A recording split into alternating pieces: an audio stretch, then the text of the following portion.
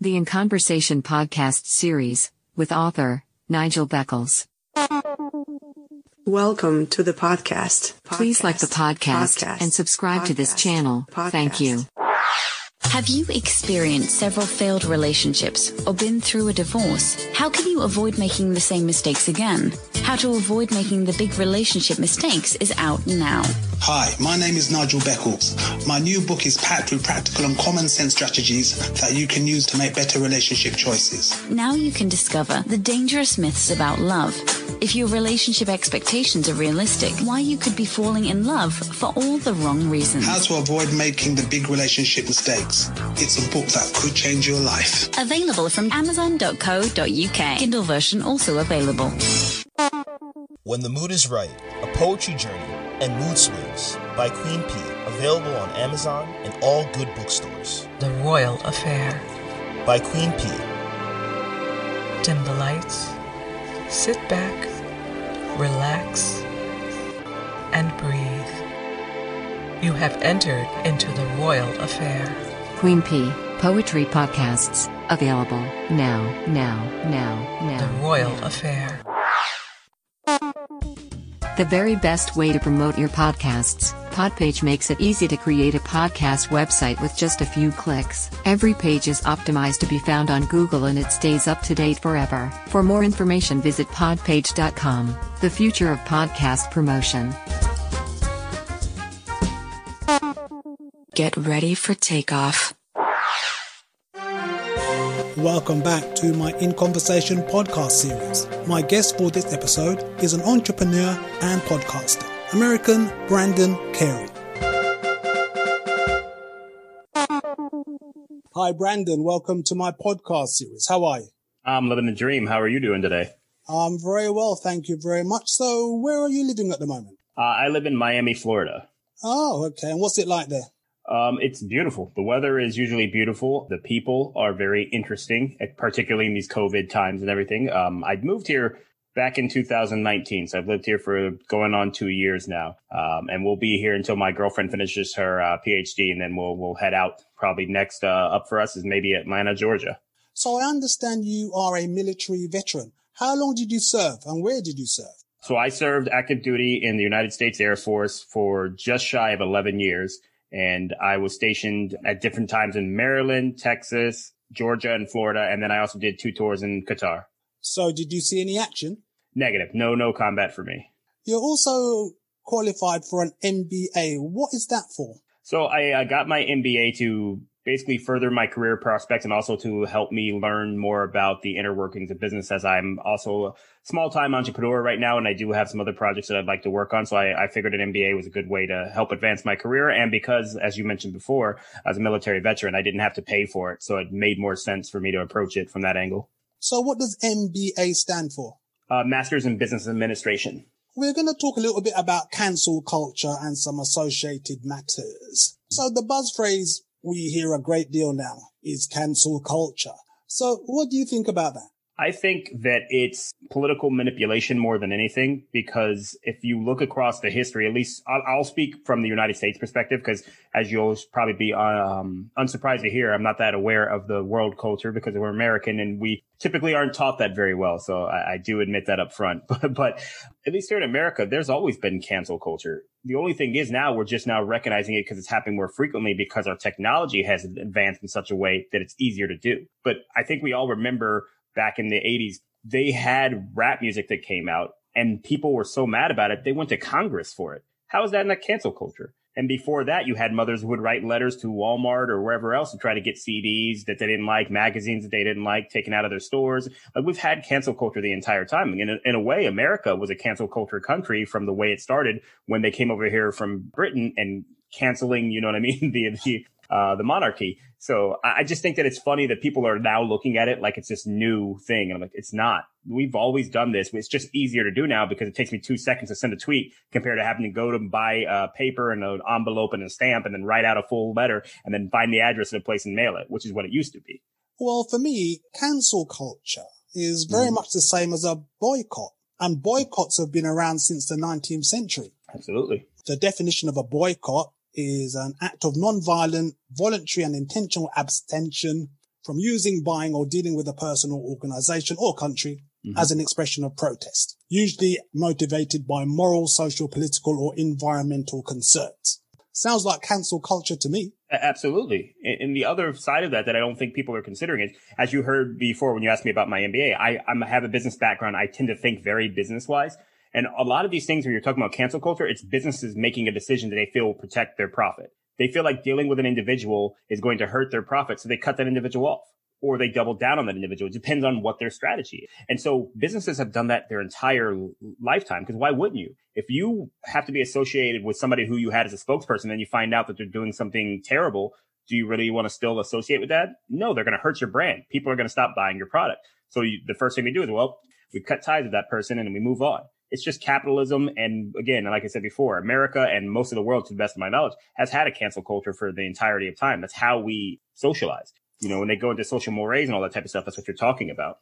Yeah, well, I was reading a BuzzFeed article last night, and it was talking about some well-known people who've been targeted by cancel culture, like Ellen DeGeneres, J.K. Rowling, actress Kirstie Alley, singer Bryan Adams. But going back to what you said about brands, Pepsi, they got targeted, Starbucks, Nike, Uncle Ben's. So at the end of the day, it does affect individuals and brands and businesses. But I think you make a very good point. Back in the day of the boycott, there wasn't the internet. Yeah. And now, as you say, you can register your dislike, click of a button, really. Why do you think those who tend to be on the right of the political spectrum have a problem with people exercising their democratic rights? I think what we're seeing is that it's the way you spin the message, because the right side of the political spectrum has cancel culture as well. They do it all the time. But now it's become they've been canceled. So many other people get canceled that they are now trying to dig into, we're anti-cancel culture, we're pro-free speech. And so they've kind of backed away from it. But if you look at a lot of the organizations that are built around families and they're built around all trying to protect religion and all that type of stuff, those are all right-leaning organizations and they cancel stuff all the time. They attempt to write letters, they run campaigns and everything to try to get things taken out of stores or whatever else it is. So I think it's just how politics works. It is how the political leaders spin messages and how they think about things and how they basically indoctrinate, if you will, their constituents. And let me be clear, I'm not saying that only the right side of the political spectrum does this. The left side absolutely does this as well. It's all about political gain. And so they just use their constituents' interests to do so. So there are critics of cancel culture who claim it stifles free speech. What do you think about that? Do you think free speech is being stifled? How? And not to you literally, but I ask that question. I ask that question when people say that, because when you're talking about somebody being canceled, what you're saying is that consumers or people in general say that I no longer wish to deal with you. And that's exactly how we work in society. If you have a friend who, when he comes to a party, just starts yelling at people, eventually he's going to stop being invited to a party. And therefore has been canceled, if you want to use that same language, right? And that's how we associate with one another. That's how any social animal does. We take things that we don't like and we stop giving them energy. At least we're not beating people to death, because that's what it used to be when you're in tribes and you're apes and everything like that. So I don't see how that's taking away your freedom of speech. You're allowed to say whatever you want. The government's not the one who's hindering your ability to say it. No one is, really. It's just you have to live with the consequences of your speech. If you want speech free from consequence, then you're never going to get that. And you've never had that. Think about it when you were a child. Your mother or father didn't let you say anything you wanted to. You had limits. And that's always been the case. We always have limits on what we can say without consequence. But you can say it, but you just have to deal with the consequences of it. So that's free speech. Well, my response to cancel culture always is, I don't call it cancel culture. I call it consequences culture. And I think that, especially for those on the right, they are now finding it a problem. There are consequences for certain things that you may say or certain things that you may do. And as you rightly said, the right of the political spectrum have been practicing boycotts and cancel culture for centuries, probably. Yes. It's an interesting thing. But the bottom line is, for me, no one is obliged to purchase goods or products or services from a person or company if they don't want to. Absolutely. It's really as simple as that. So that's why I asked you earlier about how do you feel about cancel culture in terms of free speech? Because you can have free speech, but you're not necessarily free of the consequences of what you may say. And I think that's an important thing to point out, because I have people, and I don't need to name them here because it's not really the point of what I'm saying, that I don't do business with because I don't believe in what they stand for. I don't need to have other people just feel that same way. I just don't put my money there. I vote with my dollars. I vote with my attention and my time.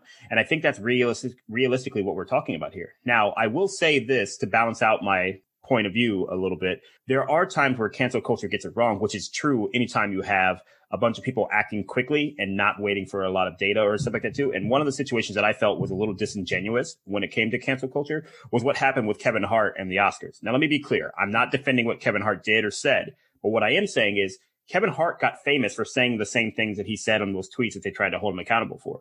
So if you're making the person famous for the same thing that you're trying to hold them accountable for later, then you're not looking in the mirror and holding yourself accountable. You know what I mean? Like the public is what made him famous. He got famous saying some things that are pretty homophobic, that are at best unintelligent, ignorant, if you will, right? And then you pull out tweets from 10 years. You don't have to pull out tweets from 10 years ago. It's in one of his first stand-up specials. You can watch it. And everybody did and decided they liked this guy and he became famous from this. And now 10 years later, you're saying that you don't want to do that. I feel like that kind of cancel culture is disingenuous.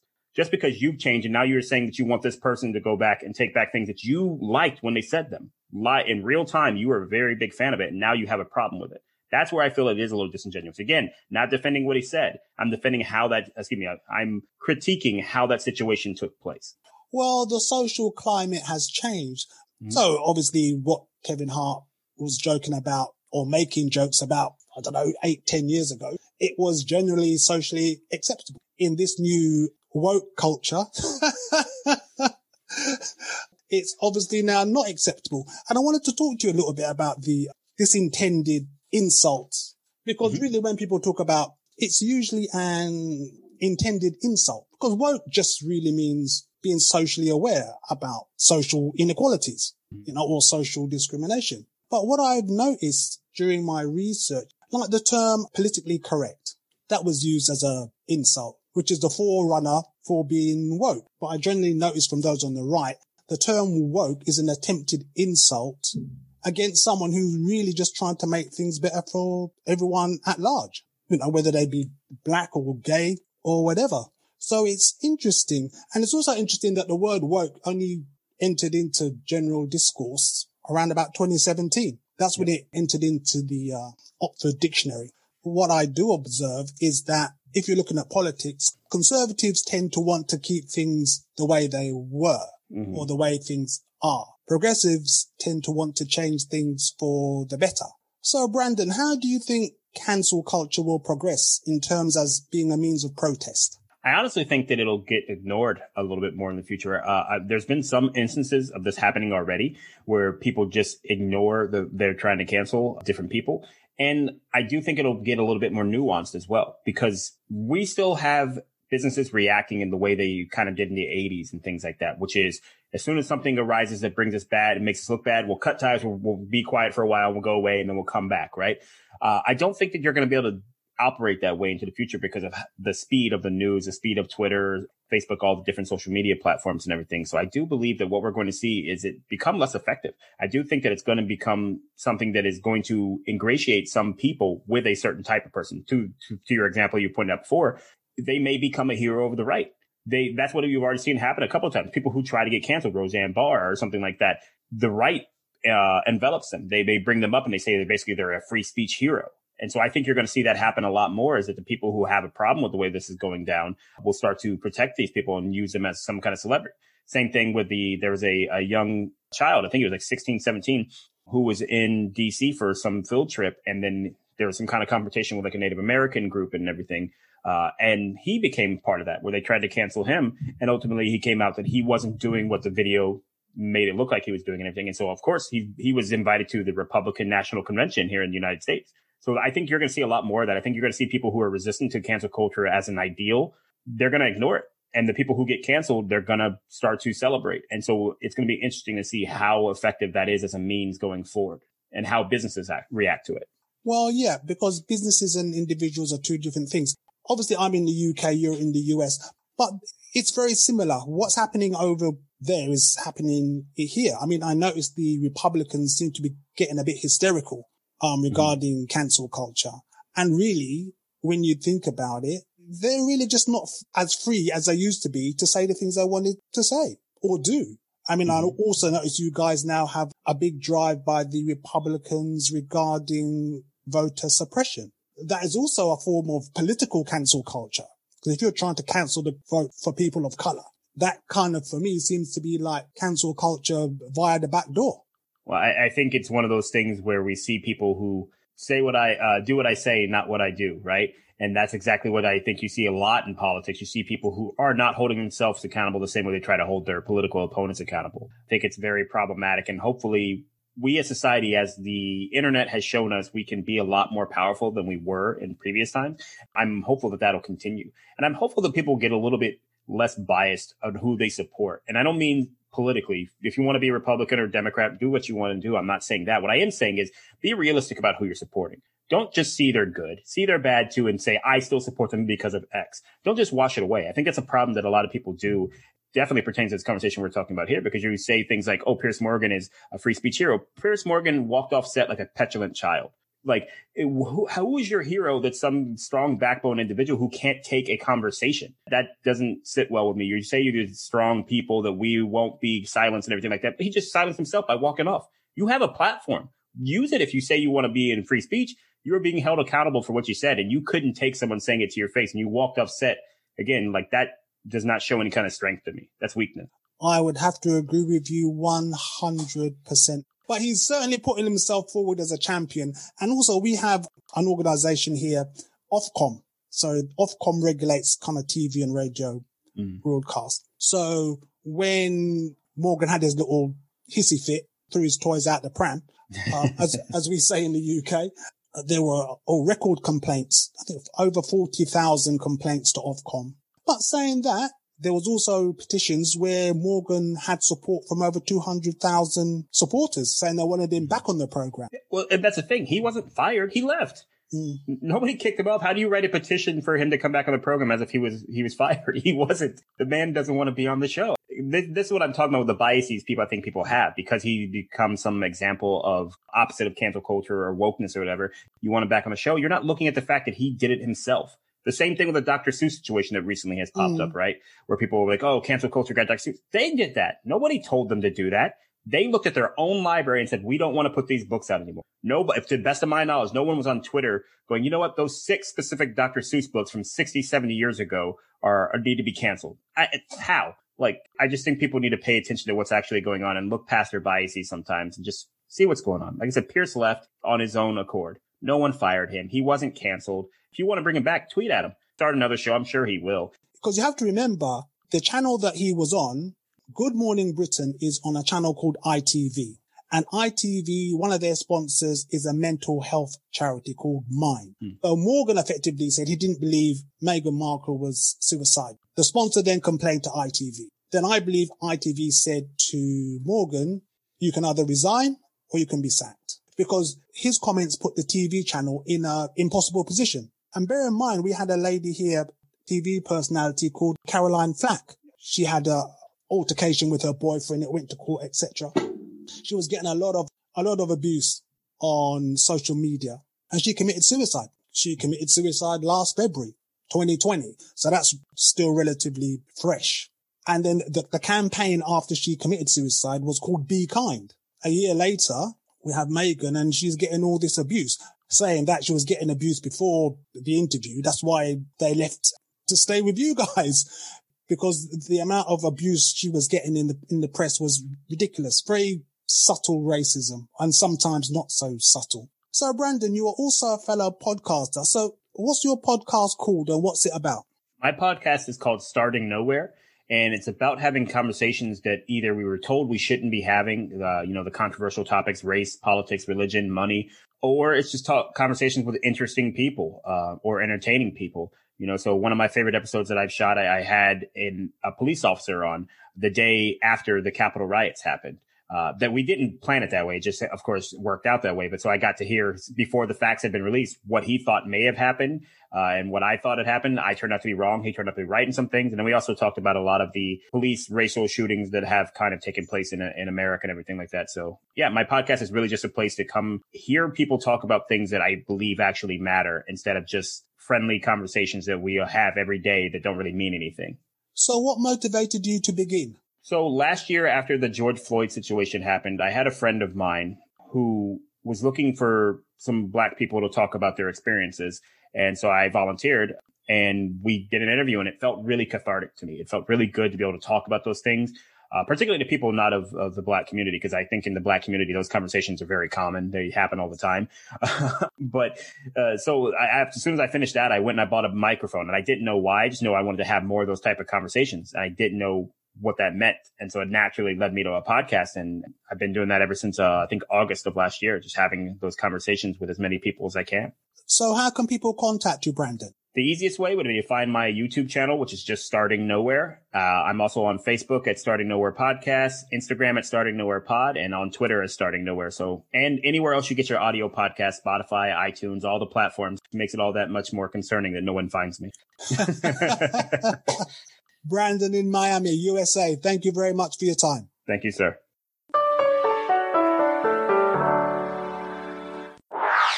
Thank you for listening. Please like, subscribe, and share. Another In Conversation podcast coming soon. The podcast series hosted by author Nigel Beckles, featuring discussions with award-winning authors, therapists, coaches, plus individuals with intriguing stories to share. Available on all major podcast platforms now.